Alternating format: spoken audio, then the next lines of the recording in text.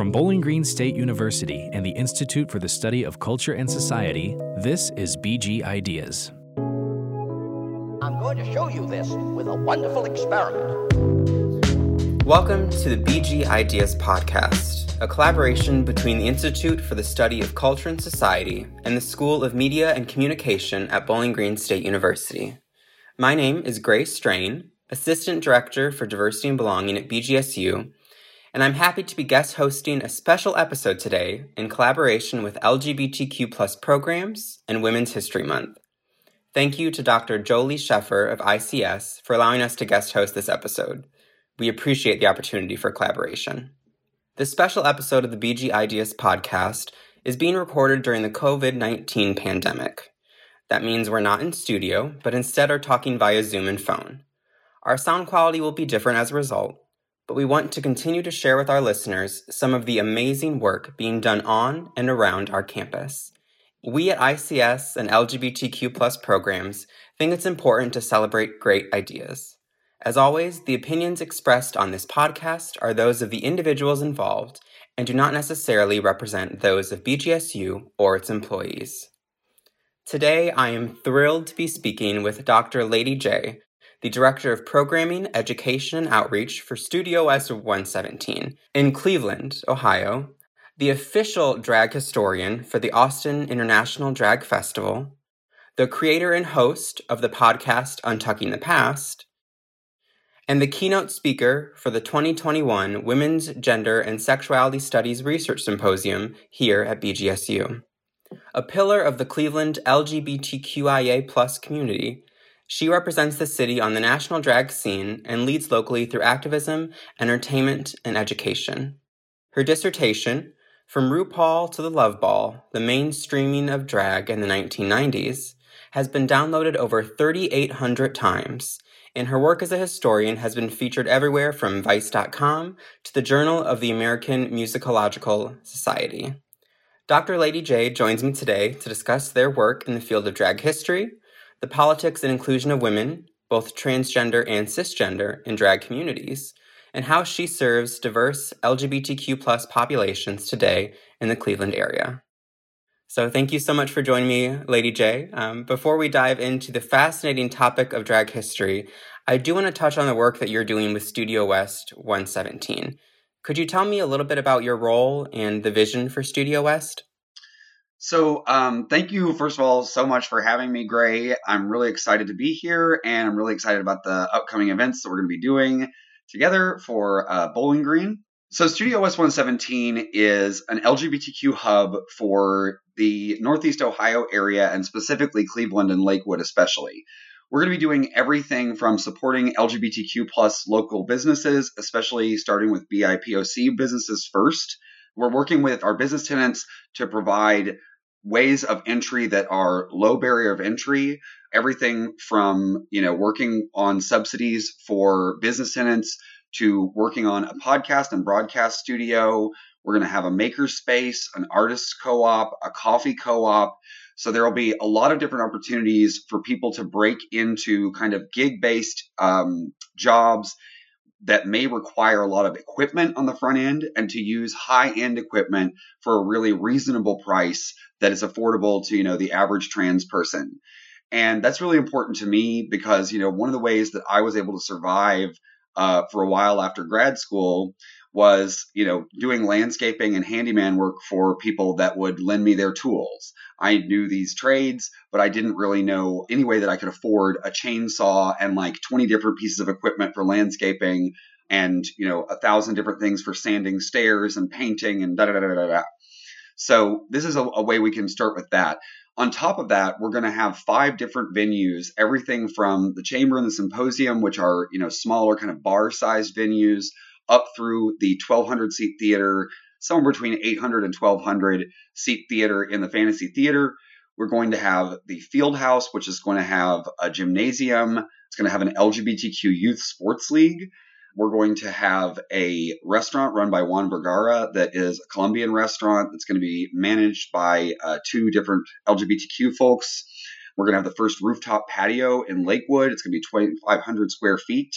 We're going to have an outdoor area between the two buildings. So we can do, you could start with a brunch in the field house, go through a queer flea market in the alley, into a children's theater show, on Sunday afternoon, into, a drag show that evening or a burlesque show that night. Really a place where you can spend all day and a place for everybody to feel safe and welcome. And it's primarily a place that is first and foremost for the LGBTQ plus community and also very welcoming to allies. But this is really the queer community space first. And I really love that we're working to really make sure that, Cleveland is a majority Black city. And in most of the businesses and organizations I've been a part of in my time here, whether it's been activism or education or just working like an hourly job, you don't often see Black management. You don't often see Black leadership. And it's because those opportunities have been denied. This is one of the most redlined cities in the country.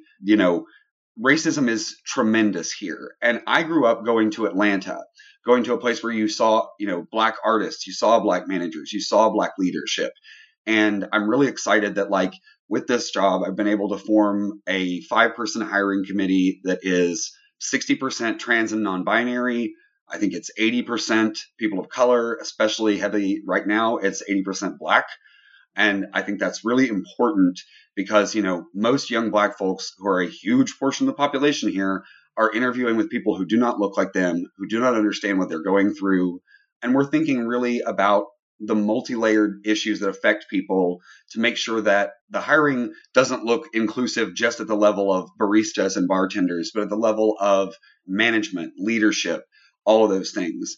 And that's one of the things that honestly is the reason I signed on with this project, because my first questions were, things like this that are huge often tend to just go with the easiest thing, which is to pick the oldest, whitest people who have the most typical resume to create a very standard thing.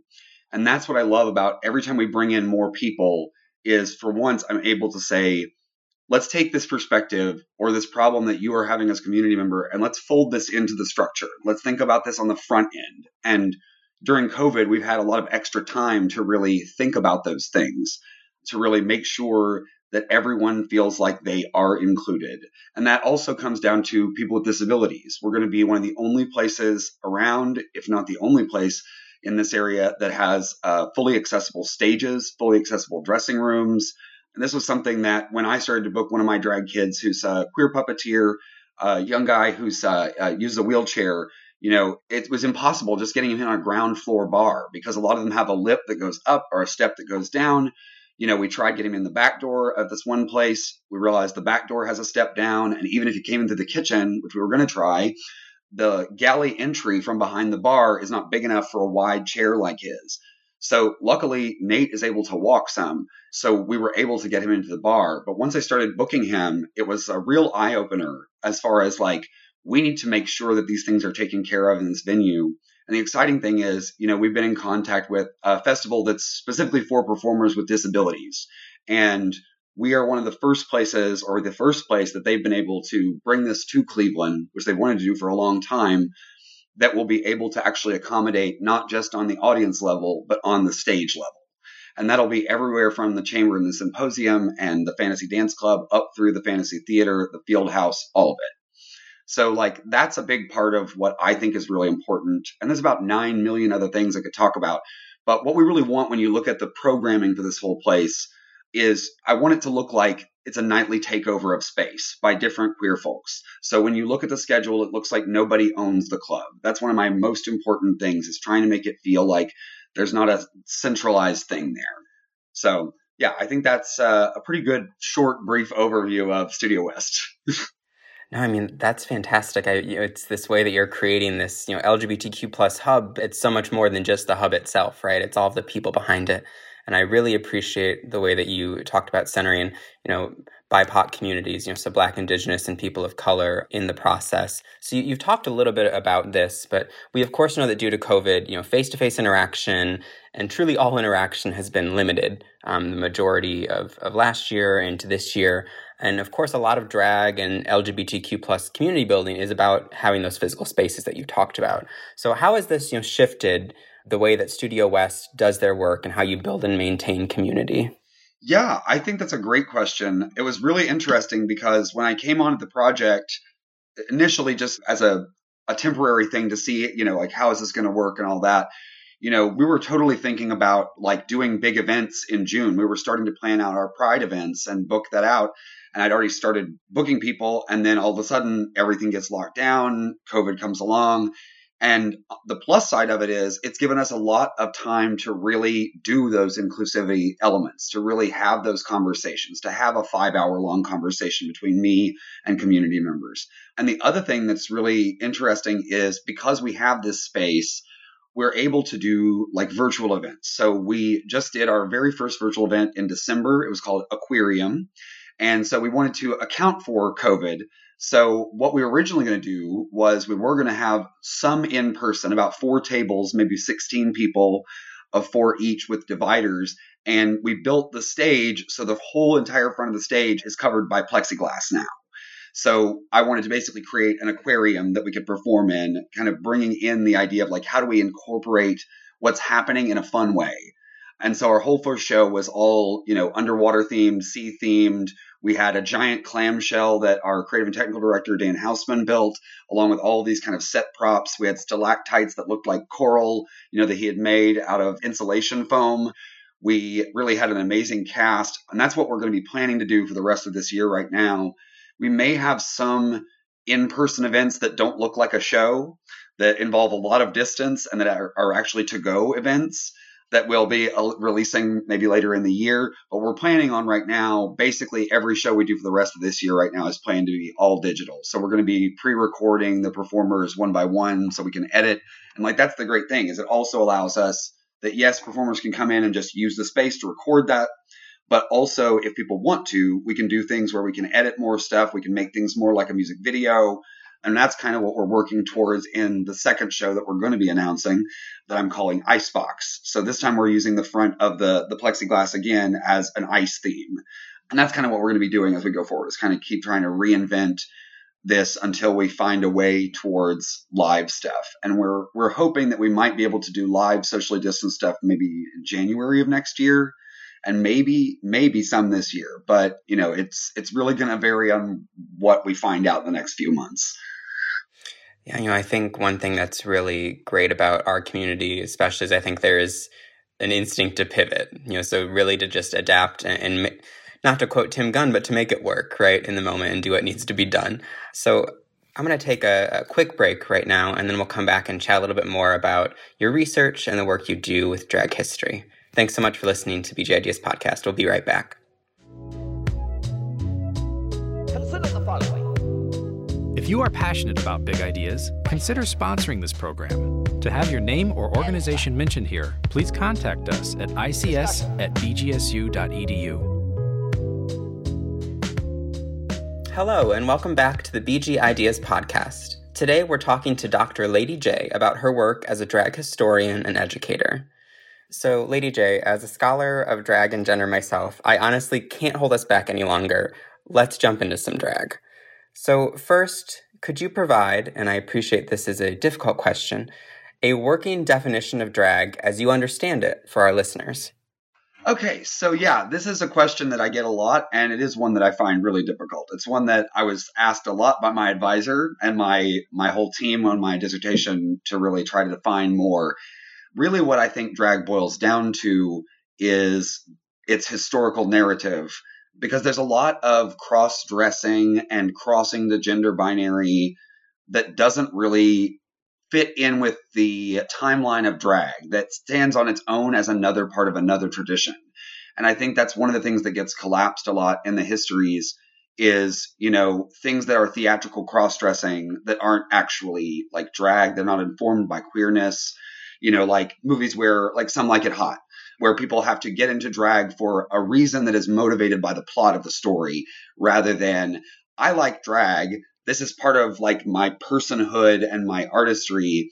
But really, I would say drag is, number one, an art form in the same way that sculpting or painting or any of those things are, or theater or music. It is its own artistic discipline that kind of deserves its own space in that way. But it has to do with playing with gender and characters, more importantly. But I think, for me, straight people can do drag, and that can be part of the tradition. But straight people cross-dressing in movies and things like that often comes from a really different place.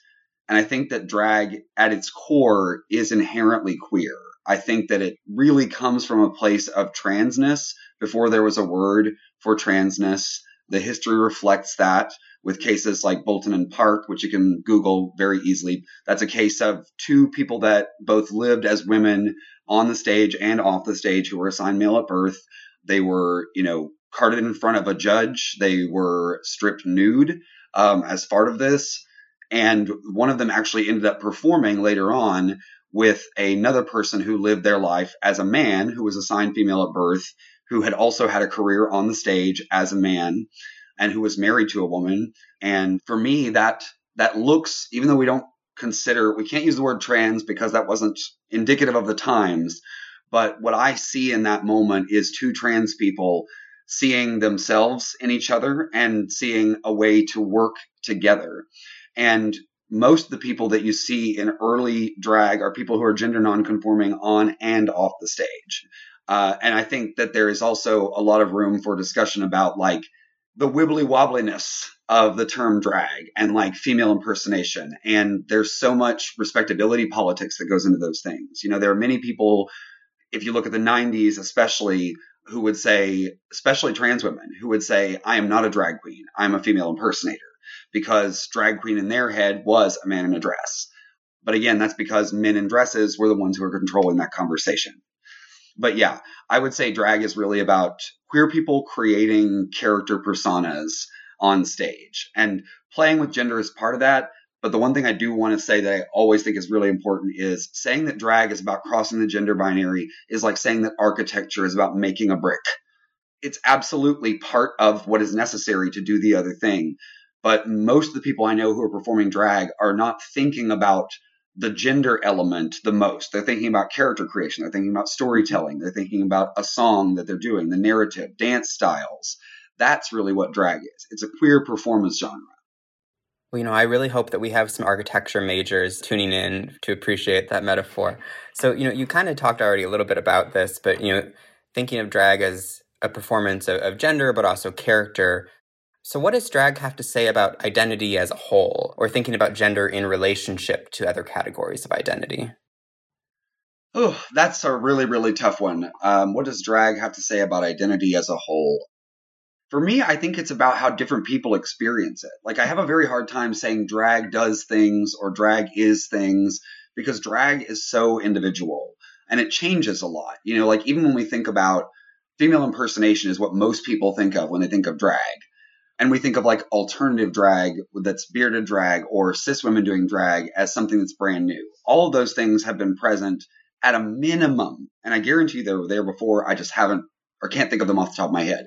But at a minimum, like cis women have been doing drag since the 60s. Bearded queens have existed since the 60s. Like all of those things have existed since the 1960s. We had a countercultural movement that happened in drag in the same way that it happened in the rest of the world, in every other art form. And it fully changed our art form.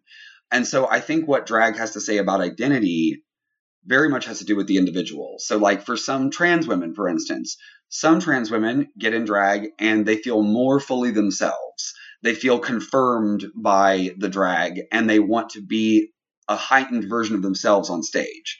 For me, as a non-binary trans woman, I did like pretty girl drag for like the first 5 years. I don't think a lot of people might question the first 2 or 3 years. Is that what I'd call it pretty?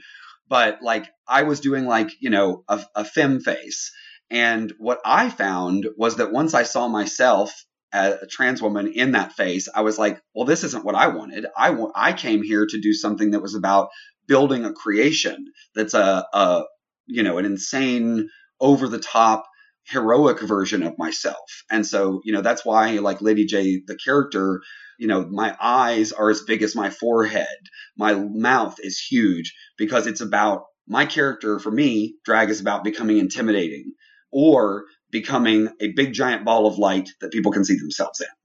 So I think it just really varies based on person to person and what you're trying to. It's the same thing as art. It's like saying, what does art have to do with identity? Well, it's going to have a lot to do with the genre and the person and the aesthetic that they're going for and what their goals are. Absolutely. And I really encourage folks, if they haven't already seen Lady J's character, to look you up on Instagram. It's the only Lady J, correct? Yeah. Yes, because your makeup, your persona is absolutely fantastic. So when folks hear drag, and you've already started to break this down, many people might only make the connection to, RuPaul or RuPaul's Drag Race or other, dominant representations of quote unquote drag. So as a drag historian, what do you think gets missed in our popular understanding of, sort of the timeline of drag we have in the US? The timeline is, I think, number one, the first thing would be that the timeline generally says the history is about people who crossed from male to female, female to male. And that's not really been the case for a lot of history. And I think the timeline also makes it seem like trans women are something new to drag when that's not been the case. A lot of drag history's timeline has unfortunately been about respectability politics, and it's been about cis men's perspectives. Even the book that I cite in my dissertation as being like foundational to my understanding of drag history, which was Lawrence Senelick's The Changing Room, is virulently transphobic.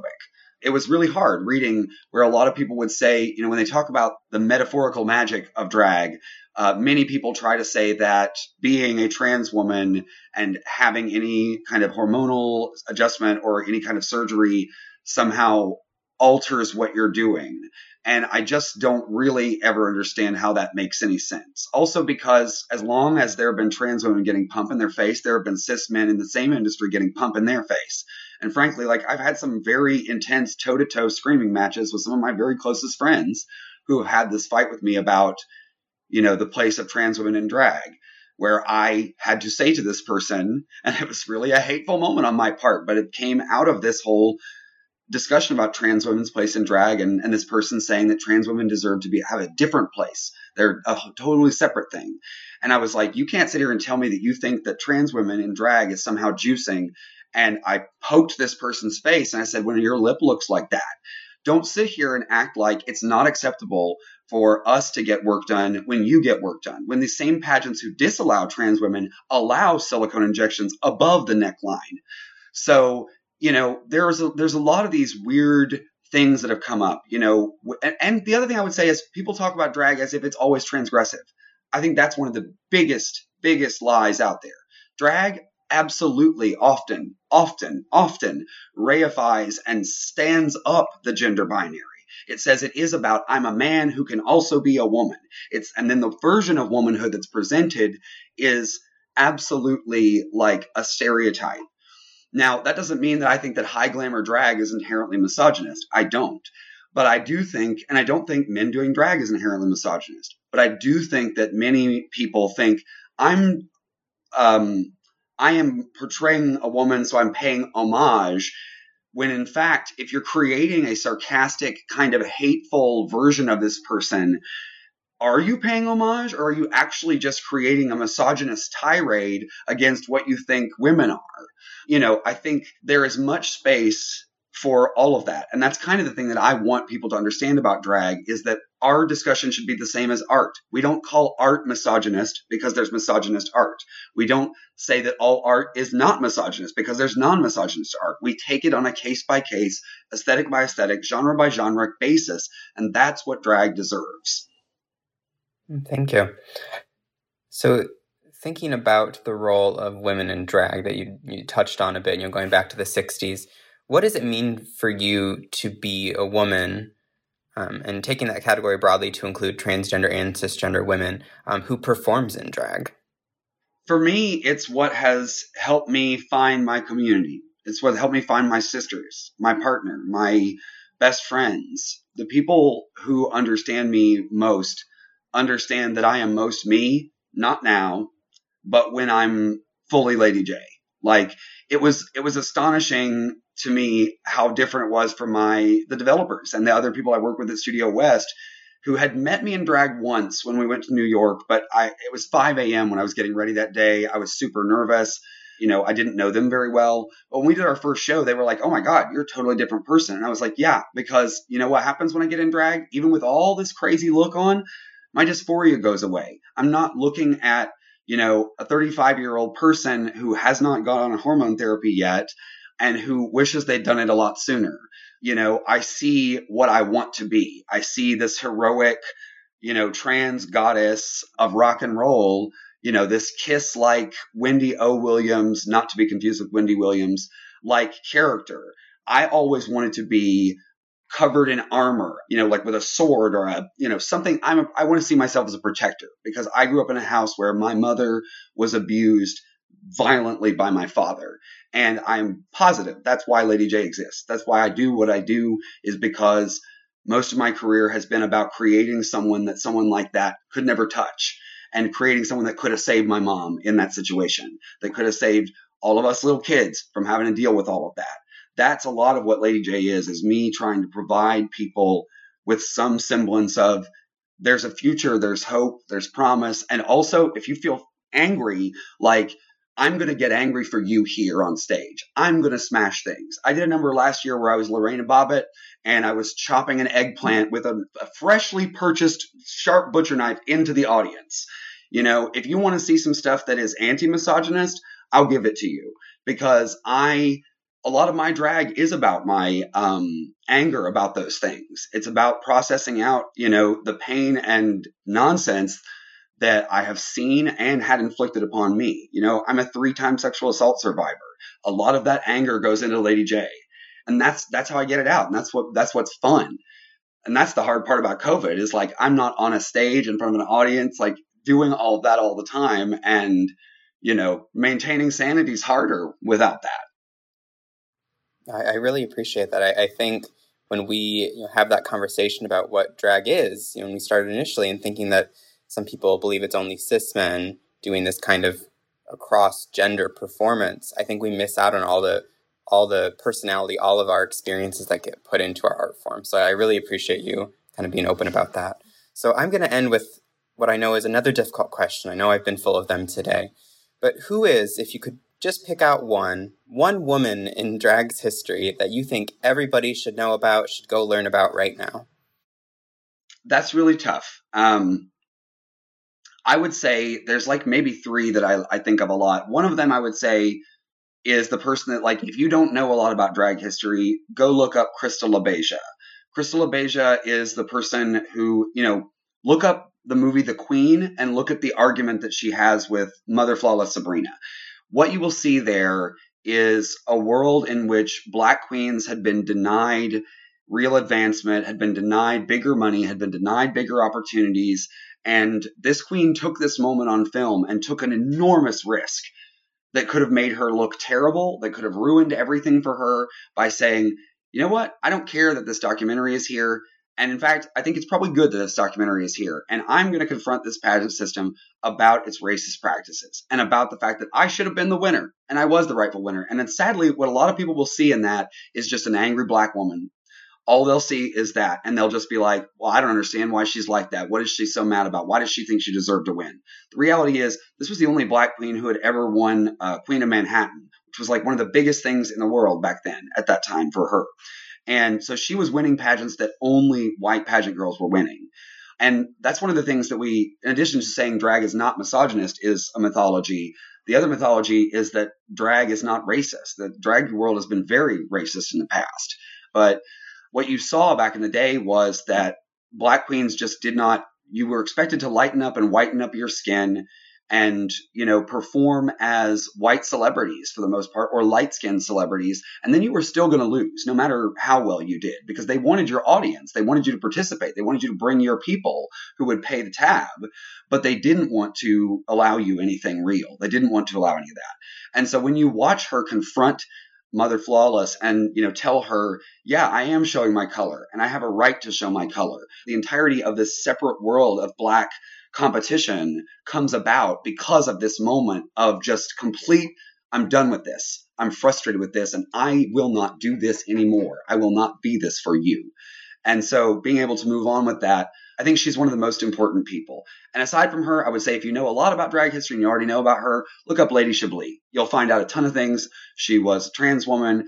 She never used the word drag queen and didn't like it, but I would still say she's part of the history because that is the culture she was a part of, and she did own like 12 pageant titles. Awesome. And you said there was a third as well in your top 3?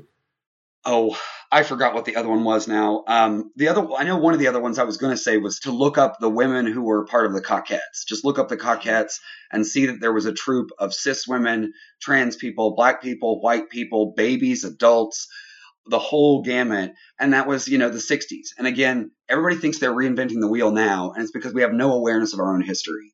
It's like as if we were trying to create art, and all artists were trying to create art without having any idea that Cubism exists before, or that Impressionism existed before, or any of these things. That's kind of the world we exist in. And that's a lot of why I try to do so much drag education. Not just because we deserve to know our own history, but because it helps us get better as artists to not just keep repeating the same stuff. Awesome. Thank you. Yeah, I really think that Crystal LaBeija is a wonderful figure to highlight, and The Queen is a very interesting documentary. If a little dated, still, I think, worth a watch, if only for Crystal's scene at the end. I think it's important for people to see how bland some of the white drag scene was. Like, that's important. It's important for you to see the people that were getting somewhere despite not really doing much. Because that speaks volumes about the history itself. I think we definitely all have a lot of work to do in kind of uncovering the real, or perhaps the realer history of drag. So, Dr. Lady J, I want to thank you so much for taking the time to chat about the work that you do. This has been a fantastic conversation that I think could be 2 or 3 times the length. You have so many wonderful things to say, and I'm so glad that we were able to bring you to campus to share your keynote with us for the Women's Gender and Sexuality Studies Research Symposium. So I do want to give credit to our wonderful producers for this podcast, Chris Cavera and Marco Mendoza. Marco deserves extra thanks for sound editing in these very challenging conditions. We really appreciate you, Marco. I want to give a special thank you to the Institute for the Study of Culture and Society and to Dr. Jolie Sheffer for allowing us to host this episode. Be sure to like and subscribe to the BG Ideas podcast wherever you listen. And of course, follow LGBTQ+ programs on Facebook, /BGSU LGBTQRC, and on Instagram @BGSU_LGBTQ. And there you can stay up to date on all of our programming and our events. But above all else, stay safe, and thanks for listening.